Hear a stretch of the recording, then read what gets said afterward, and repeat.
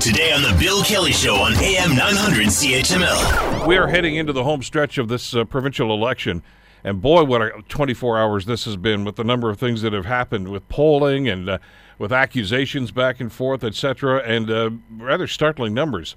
And the focus, of course, is going to be on Sunday because that is the last leaders debate, if you ever watched the first two. But this is the one that matters because a lot of people don't even start paying attention to elections until about the last 2 weeks. And with some of the changes that have gone on, I would think there's going to be a great deal of interest in finding out what Andrea Horwath, Doug Ford, and Kathleen Wynne have to say on Sunday. One of the moderators for that, there will be two in that, is Steve Paikin, who is the co-host of The Agenda on TVO. And Farah Nasser, by the way, who is the other co-anchor, is going to join us a little bit later on the show. But right now, pleased to bring our good friend Steve Paikin back to the Bill Kelly Show on CHML. How are you doing this morning, Steve? Hey, okay. How are you? Excellent. Listen, you can draw elections are like snowflakes. No two are alike.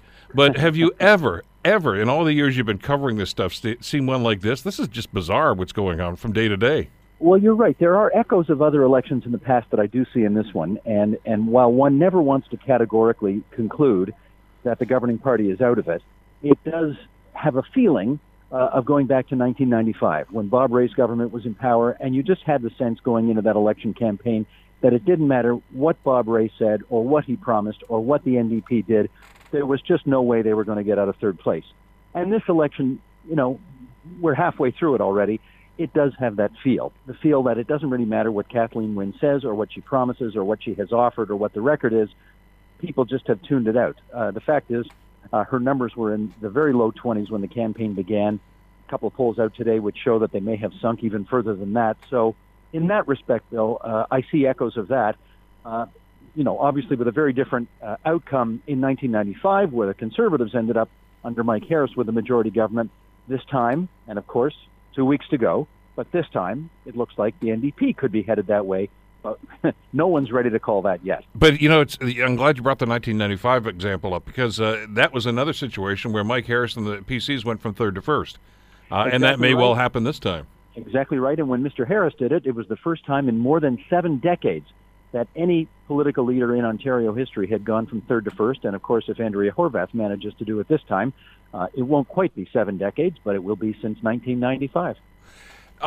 And therein lies one of the subtext here, which is now becoming, I guess, the big story, is the rise of the NDP. And maybe that's the wrong verb here, Steve. Is it because everybody is gravitating to the NDP platform, or is it just, well, you know what, we've got to coalesce again? There's an anti-Doug Ford movement out there, too, and that's got to be a factor. Well, here's what I can tell you about that. I have been, as I do every election campaign, I go and follow some of the candidates that are knocking on doors just to hear what people are saying. And, Bill, I cannot remember an election where people were more conflicted. Excuse me. I have run into people who normally vote progressive conservative who are just beside themselves because they just don't think they can with Doug Ford as leader. He's just not their cup of tea. I have run into people who typically vote Liberal who just can't do it this time because they just have lost faith with Kathleen Wynne and they think the Liberals need some time out in the penalty box. I have run into people who have never under any circumstances voted NDP but are starting to think about that, but that's, for many of them still a bridge too far. And then you see some people who think, well, gosh, since I'm not happy with any of my choices of the three main parties, maybe it's time this year to turn to the Green Party. This is what's difficult. We had a pollster named Erin Kelly from Advanced Symbolics on our program last night, and she said that the undecided vote is still unusually high for this late into an election campaign. And I totally buy that because I'm seeing so much indecisiveness at the door. People just don't love their choices right now, which may explain why, when Liberals are discredited and Tories are discredited, people take a second look at the NDP. Want to hear more? Download the podcast on iTunes or Google Play and listen to The Bill Kelly Show weekdays from 9 to noon on AM 900 CHML.